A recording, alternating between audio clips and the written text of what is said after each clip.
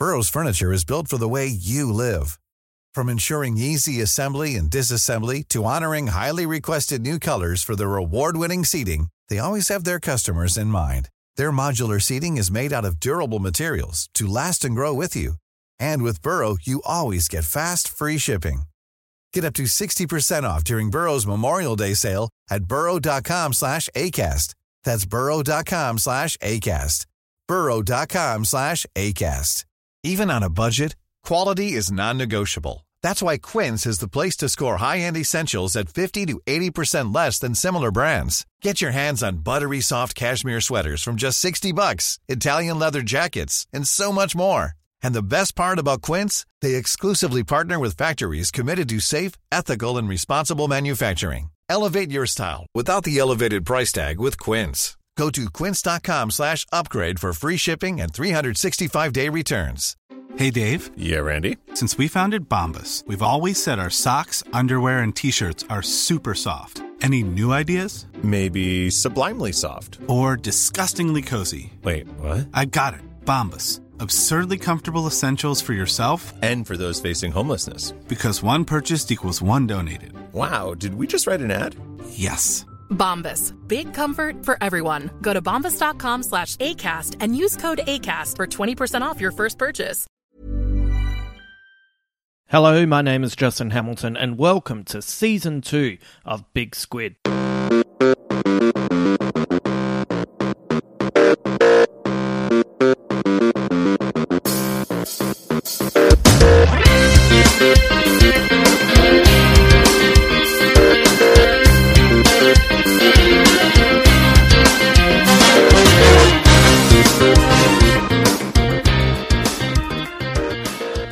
In our latest episode, we're going to grapple with the strangest song on the Black Star album, Girl Loves Me. It's a composition made up of not one, but two counterculture dialects that thrived in London during the mid-60s. I also think it's a song that revels in the sense of humour that permeates the whole Black Star album. That's one of the things that I think continuously gets lost with this collection of songs. There is still a sense of humour there. And Bowie may have known the final curtain was beginning to fall, but he wasn't afraid to throw some cheeky ideas our way before his final bow. I'll also be sharing with you the moment my career peaked and why I truly believe I should have retired my stand-up career back in 2004. But before we go any further, where the fuck did Monday go? When it came to acting, you could see it in the hilarious cruelty he displayed in the TV show Extras, or you could see it in the way he was the ultimate authority on modelling in his cameo in Zoolander, or even yet, just take in the pantomime joy in Labyrinth.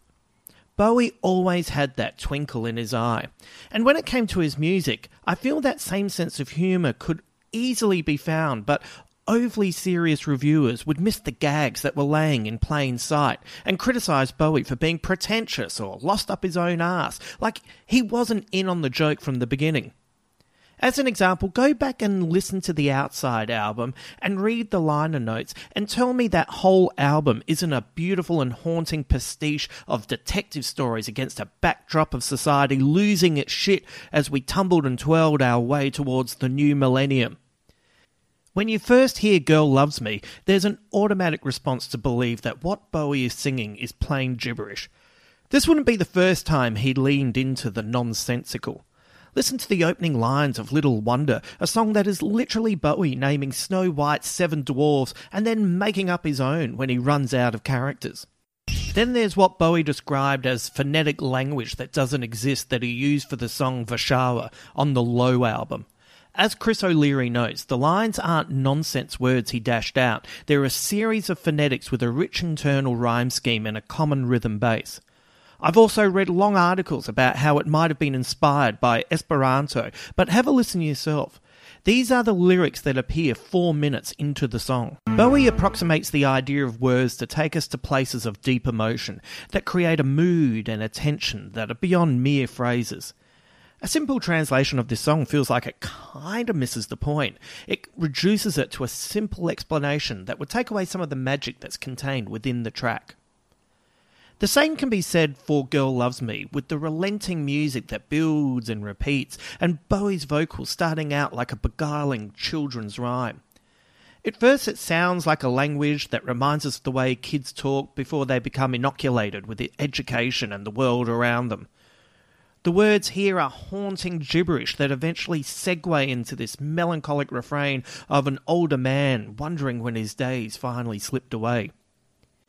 Even musician Jason Lindner said that when the band first heard the lyrics, they wondered just what the hell was going on with these words. It's time to unleash the squid bits to get our head around this song. Girl Loves Me is made up of two dialects that found a cultural prominence in London in the mid-60s. The first is known as Polari, a form of cant slang that was used in Britain by actors, circus performers, prostitutes, and the gay subculture. Its origins are debated, but it appears that it became widely used from the 19th century on. It's a mixture of Romance, Romani, London slang, rhyming slang, and sailor slang.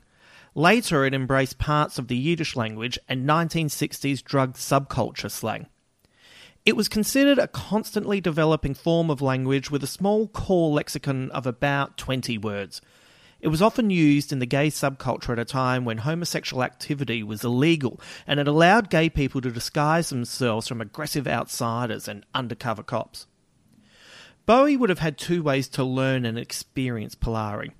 As a young man being part of the 60s London-based theatre and music scenes, the language flourished, and Bowie would have come into contact with this British gay life through his mime teacher Lindsay Kemp and composer Lionel Bart. Also, the BBC radio show Round the Horn had two characters called Julian and Sandy who popularised the clandestine patois through their banter, allowing them to get away with over-the-top innuendo right under the noses of their BBC bosses. By the time the partial decriminalisation of adult homosexual acts in England and Wales passed in 1967, the lack of need for the secret subculture code led to its slow decline in use. Bowie was obviously still enamoured with it because you can find him continuously using certain terms in interviews and his lyrics, especially in the early 70s. Journalist Michael Watts noted in his 1972 article where Bowie came out that he was using words like Vada and super a lot. The Bewley Brothers also shows traces of the secret language with use of the word traders. That was a word that meant the casual partner of a gay man. The other dialect used is Nadsat, which finds its origins in Anthony Burgess' novel A Clockwork Orange, and was introduced to an even broader audience through Stanley Kubrick's movie adaptation. Nadsat is an argot used by the teenage gang members in the dystopian novel, and is a form of Russian-influenced English. Burgess wasn't just an author, but also a linguist, and his love of all languages made him acutely aware that linguistic slang at its very root is constantly changing. With the main character Alex telling the story in first-person narration, the invention of Nadsat was created for a pragmatic reason. Burgess theorised that if he wrote in the modes of speech that were contemporary at the time, the novel would become dated very quickly. By giving his narrator a unique voice, Alex remains ageless while reinforcing his indifference to society's norms. It also suggests that youth culture exists independently of the rest of society. Bowie was a big fan of A Clockwork Orange and used the movie as a sartorial guide for Ziggy's band, The Spiders from Mars, and dropped the word droogie in the song Suffragette City. He also opened many Ziggy concerts with Beethoven's Symphony No. 9, a song that Alex describes in the book as bliss and heaven, before it takes a sinister turn when he is forced to endure the song during aversion therapy. In 1993, Bowie stated in an interview, "This kind of fake language fitted perfectly with what I was trying to do in creating this fake world, or this world that hadn't happened yet. And this idea appears to have never left his interest throughout the years." As we've noted in earlier podcasts, Bowie enjoyed creating fake mythology, which is evident even in his lesser works like songs that include Glass Spider. I've often thought of Girl Loves Me as the TVC-15 of Black Star. TVC-15 is the fourth track on the Station to Station album, and when I was younger it initially felt to me at odds with the rest of the album. Both songs are very different in composition and intent, but both tracks feel like songs that came from different recording sessions. Yet the more I listened to each song, the more I found the mood and the groove fit perfectly on each album, and in turn, I loved them even more for their uniqueness. Musically, O'Leary in his book draws a correlation with No One Calls, a B-side song from Bowie's 1999 album Hours. No One Calls is a little-known song that sounds like an android has been programmed to mimic human emotions. The vocal and the robotic music create a disturbing soundscape. Have a listen. You can hear the comparison O'Leary is drawing to our attention with this song and Girl Loves Me. Both songs are made of vocals that appear to skip alongside the music rather than embracing the rhythm where they would naturally sit. They also both appear at first to be incongruous songs that make little sense, but once you reach the end you feel this deep melancholy that creeps up inside of you, a distancing that causes you to feel very small and alone. The difference between the two tracks for me is that I think there's still an inherent humour in Girl Loves Me, while No One Calls never lets you feel any warmth throughout the duration of the track. So what could Girl Loves Me be possibly saying to us? With the lyrics that open with, so as you can hear, we are going to have to translate the Nadsat and Polari to have any hope of some sort of reading on this song.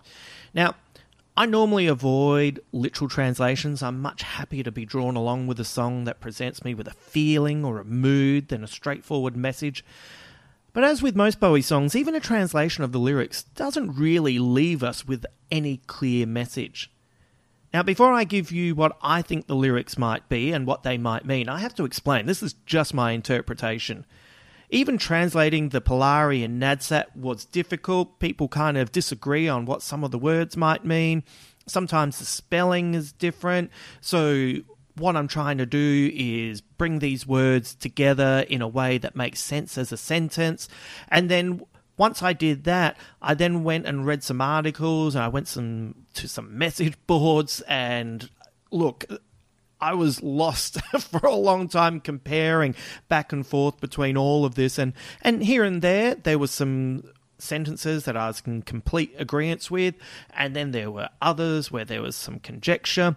So if you're listening to this and you have a different view on these lyrics, please share them with me over at the Big Squid Facebook page, as I'm always excited to discover what other people might be thinking. Remember, this isn't definitive, this is just what I'm thinking.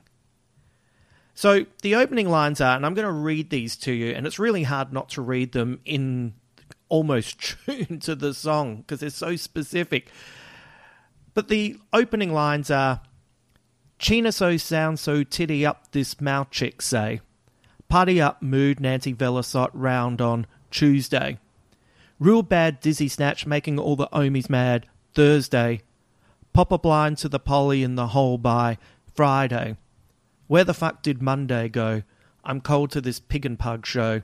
I'm sitting in the chestnut tree. Who the fuck's gonna mess with me? We then have the repeated chorus of Girl Loves Me, Hey China, and the Where the fuck did Monday go is repeated over and over before we head into the next lines of You viddy at the China, tune Nessie with the red rot, Libby lubbing lit so fit so, Devachonka watch her garbles. Spatchko at the Roz shop, Splitter dead from his deng, viddy at the China, and then we return to the alternating Girl Loves Me and Where the fuck did Monday go lines. So, even reading that out loud feels like I should have stretched before I did it. So I have my version here, which was tricky to work out, as I said, because you're going back and forth between Nadsat and Polari.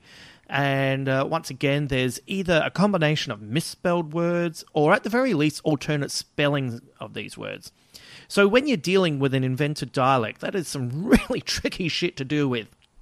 So this is what I've translated. The lyrics to me are, Girl is cool, so pretty up this boy say. Party up man, no drugs round on Tuesday. Great pussy making all the boys mad Thursday.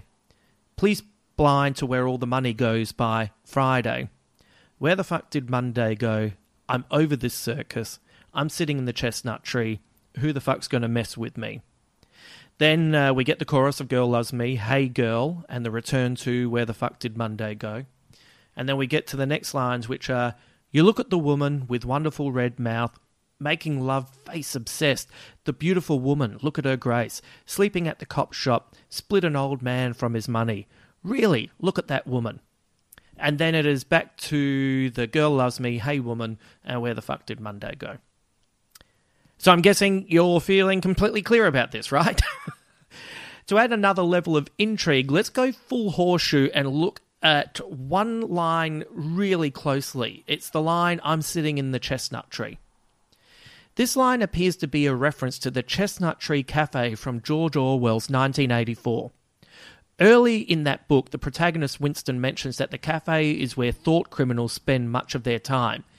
It is also the cafe that Winston finds himself sitting in at the end of the book after he has been tortured into giving up his true love, Julia. When they eventually see each other again, they both admit to selling each other out, and now there is no love left between them. Now he sits in the cafe drinking gin, and he hears a song with the lyrics, "Under the spreading chestnut tree, I sold you and you sold me." He's alone. His love for Julia is gone. He sits in this place that people attend after being tortured, but before... Millions of people have lost weight with personalized plans from Noom. Like Evan, who can't stand salads and still lost 50 pounds. Salads generally for most people are the easy button, right? For me, that wasn't an option. I never really was a salad guy. That's just not who I am. But Noom worked for me. Get your personalized plan today at Noom.com. Real Noom user compensated to provide their story. In 4 weeks, the typical Noom user can expect to lose 1 to 2 pounds per week. Individual results may vary. I'm Sandra, and I'm just the professional your small business was looking for. But you didn't hire me because you didn't use LinkedIn Jobs. LinkedIn has professionals you can't find anywhere else, including those who aren't actively looking for a new job, but might be open to the perfect role, like me. In a given month, over 70% of LinkedIn users don't visit other leading job sites. So if you're not looking on LinkedIn, you'll miss out on great candidates like Sandra. Start hiring professionals like a professional. Post your free job on linkedin.com/people today. They're killed, and he tearfully looks up at the visage of Big Brother, full of love, and having won the victory over himself. Now, we know that Bowie was a big fan of Orwell's 1984, having attempted to make a musical based on the book as far back as the early to mid-70s. Even though that project fell through when he couldn't gain the rights, that inspired Bowie to make the album Diamond Dogs, which even has 2 songs on it entitled 1984 and Big Brother. So the Chestnut Tree line has been the part I keep returning to over and over, and I've spent so long trying to work out what I think this song could possibly be about. I may have gone mildly insane, or more insane. I've flipped many times on my reading of the lyrics, but the idea I keep returning to, and this might be the most out there thought I've had on a Bowie song for a long time. As I said, I don't normally try and interpret everything down to the last word, but for this podcast, I wanted to try and find a way in to not only explain my love of the album, but also give you a different way to look at it. Or maybe even just give you a different appreciation. This is a celebration, right? So where I've gone with this, you might disagree completely, but anyway, let's get into it, right? So if Bowie was looking back at his past while making this album and laying down his final thoughts, I looked at the years when he would have been most immersed with Polari and Nadsat, which coincides with the time he was at first dating and then married to his first wife, Angie Bowie. Now, it wouldn't be the first time he's commented on past lives. He'd hinted at Angie in the lyrics to Strangers When We Meet from the Outside album. Also, his first song from the next day was Where Are We Now?, which appeared in part to look back at his first love, Hermione Farthingale.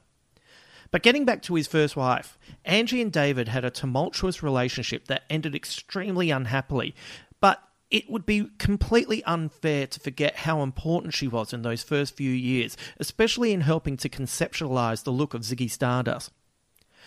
I think this song is looking back on those years with Angie, when she was cool and helped pretty up the young David, when they took all the drugs and they partied, but eventually their open relationship became poisonous and in the end devolved into an acrimonious state. I think this is Bowie looking back at her, now that he's divorced from any feeling, and well after she's drained him of all he had to give. I think there's acknowledgement from Bowie that he knows that in her own way she did love him, but in a very certain way that's not needed anymore and wasn't actually healthy. And he also knows that she will continue to dine out on their story well after he's gone. So, what do you think? Have I gone completely insane? Is this a cynical reading of the song? Have I accidentally stumbled upon something hidden deep in the shifting lyrics? Like, I haven't found an interpretation of the song about Angie anywhere else. That doesn't make it correct, but it also doesn't really make it wrong either. Have I just totally and utterly gone out of my mind? Is this the song that has finally broken me? See, I think part of what makes this a funny song is that Bowie could have written something we could interpret with words that we use in our everyday life, but he deliberately keeps us off balance, shifting between three different dialects, one of which is fictional and the other is lost to time, and including some words that we use regularly. This song is designed to be listened to be interpreted, to be overanalyzed. That's part of what I think makes it funny. And in the end, it's probably completely misread. And the fact that after 4 years of listening to this song that I have arrived at this conclusion, after spending a ridiculous amount of time staring at the words while listening to the song over and over again, taking into account that's probably what Bowie set out to do when he deliberately put the song together like this, that means he literally achieved exactly what he wanted from his fans, and specifically this fan. What an absolute arsehole. He nailed me. This episode required so much deep diving, I could have easily fallen over with the bends, but suffice to say, apart from the usual shout-outs to Chris O'Leary and Nicholas Pegg and their works, I have sifted through so many sites that translate Polari and Nadsat, not to mention the countless pages where punters have expressed their opinions. If I was to begin to list them here, I'd have to put on a brand new season of Big Squid. If you're curious about what other people are thinking, there are sites waiting for you, but be warned, once you begin, you might find yourself literally wondering where the fuck Monday has gone. To be honest, this episode has taken twice as long to produce because I would just read and read and read and read, and I'd do the translation, and then I'd put it together, and then that would make me think of something else, and then I'd go and do a little bit of study over here. It has been a hell of a journey, and thank goodness I love this song. And by the way, just before you think I've missed a big detail with this song, let me assure you, I will be talking about the Monday when we found out Bowie had died in our final episode. I think David Bowie was always funny, and this song to me is a prime example of his sense of humour, that mischievousness at play. After I saw his concerts in the UK, it was announced he would be finally returning to Australia for a tour. But much to my chagrin, it was during the Adelaide Fringe Festival, an important part of the year for me where I would perform my own comedy shows and I would make new contacts that would help me throughout the year. I had too many responsibilities to suddenly cancel. By the time we found out, I wasn't going to be able to tour around Australia seeing every concert that I could. I was already locked in. But I managed to buy tickets to see Bowie in Brisbane and his one night in Adelaide.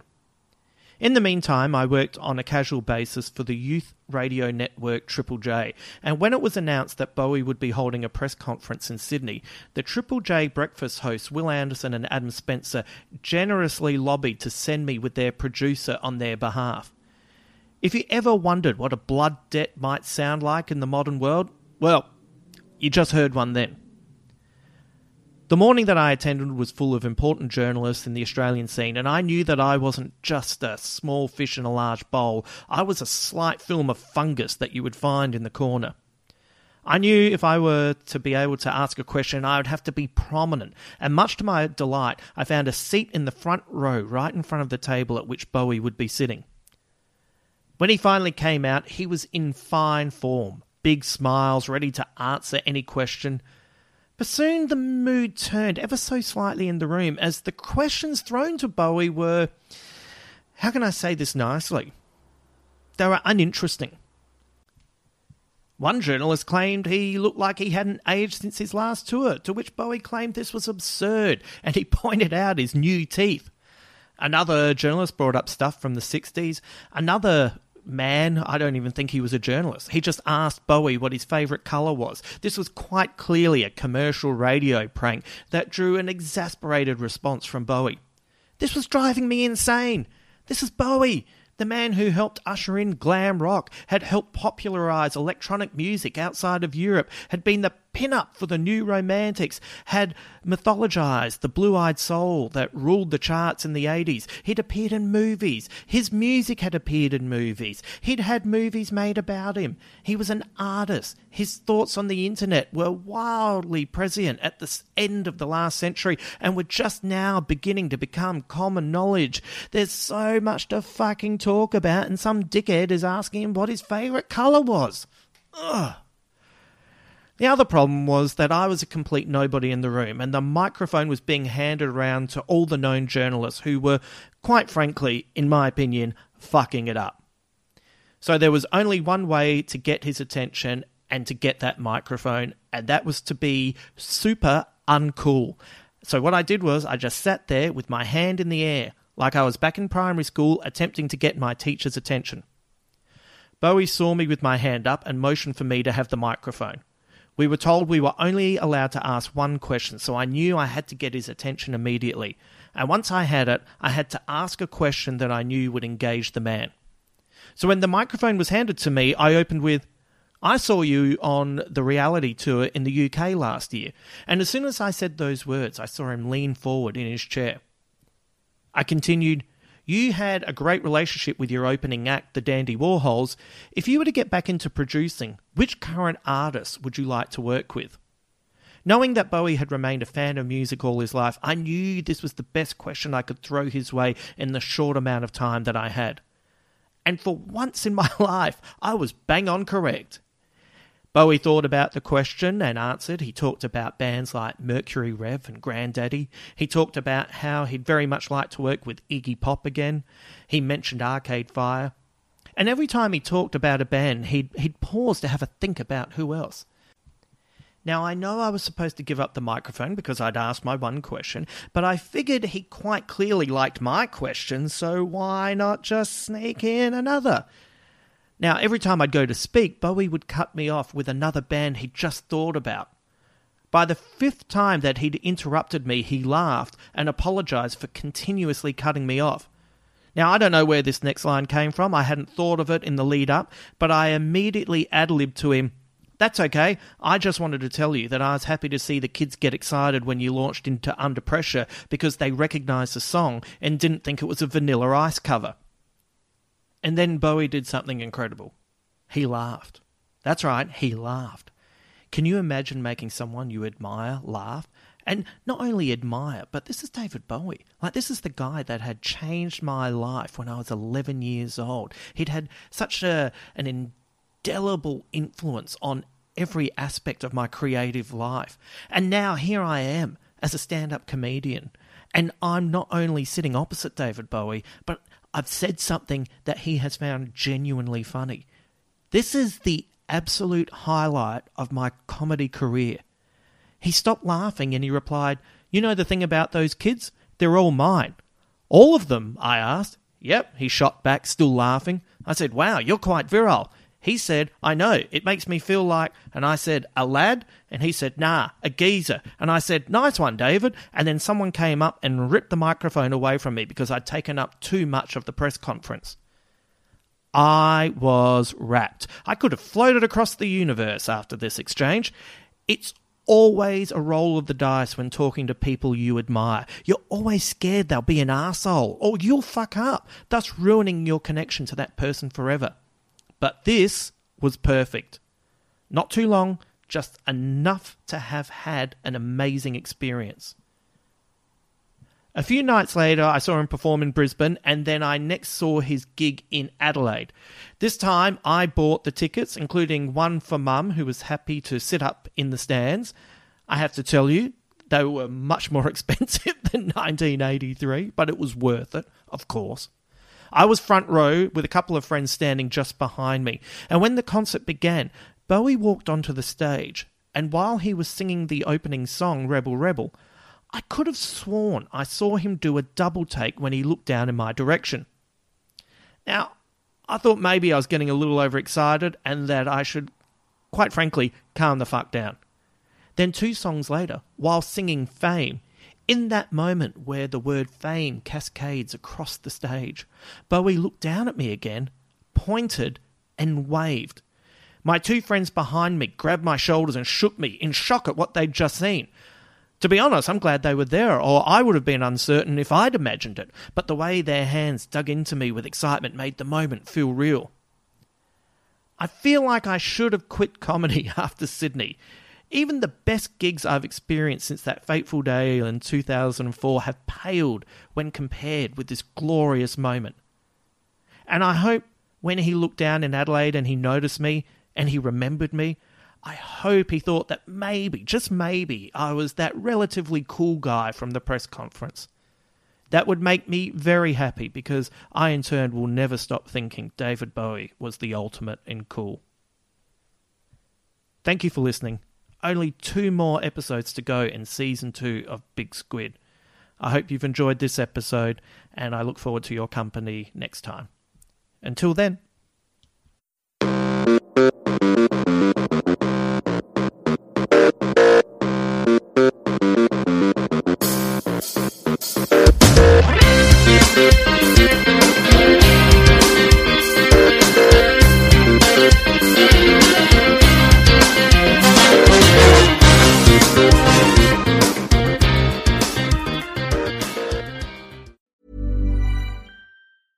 Cool fact, a crocodile can't stick out its tongue. Also, you can get health insurance for a month or just under a year in some states. United Healthcare short-term insurance plans, underwritten by Golden Rule Insurance Company, offer flexible, budget-friendly coverage for you. Learn more at uh1.com. Hey, it's Danny Pellegrino from Everything Iconic. Ready to upgrade your style game without blowing your budget? Check out Quince. They've got all the good stuff, shirts and polos, activewear, and fine leather goods, all at 50 to 80% less than other high-end brands.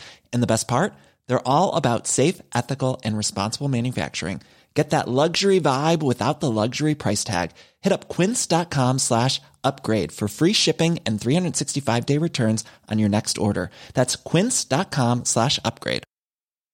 When you make decisions for your company, you look for the no-brainers. And if you have a lot of mailing to do, Stamps.com is the ultimate no-brainer. It streamlines your processes to make your business more efficient, which makes you less busy. Mail checks, invoices, legal documents, and everything you need to keep your business running with Stamps.com. Seamlessly connect with every major marketplace and shopping cart. Schedule package pickups and see your cheapest and fastest shipping options from different carriers. With rates up to 89% off USPS and UPS rates. And with the Stamps.com mobile app, you can take care of mailing and shipping wherever you are. Make the same no-brainer decision as over 1 million other businesses with Stamps.com. Sign up with code PROGRAM for a 4-week trial, plus free postage and a free digital scale. No long-term commitments or contracts. That's Stamps.com. Code PROGRAM.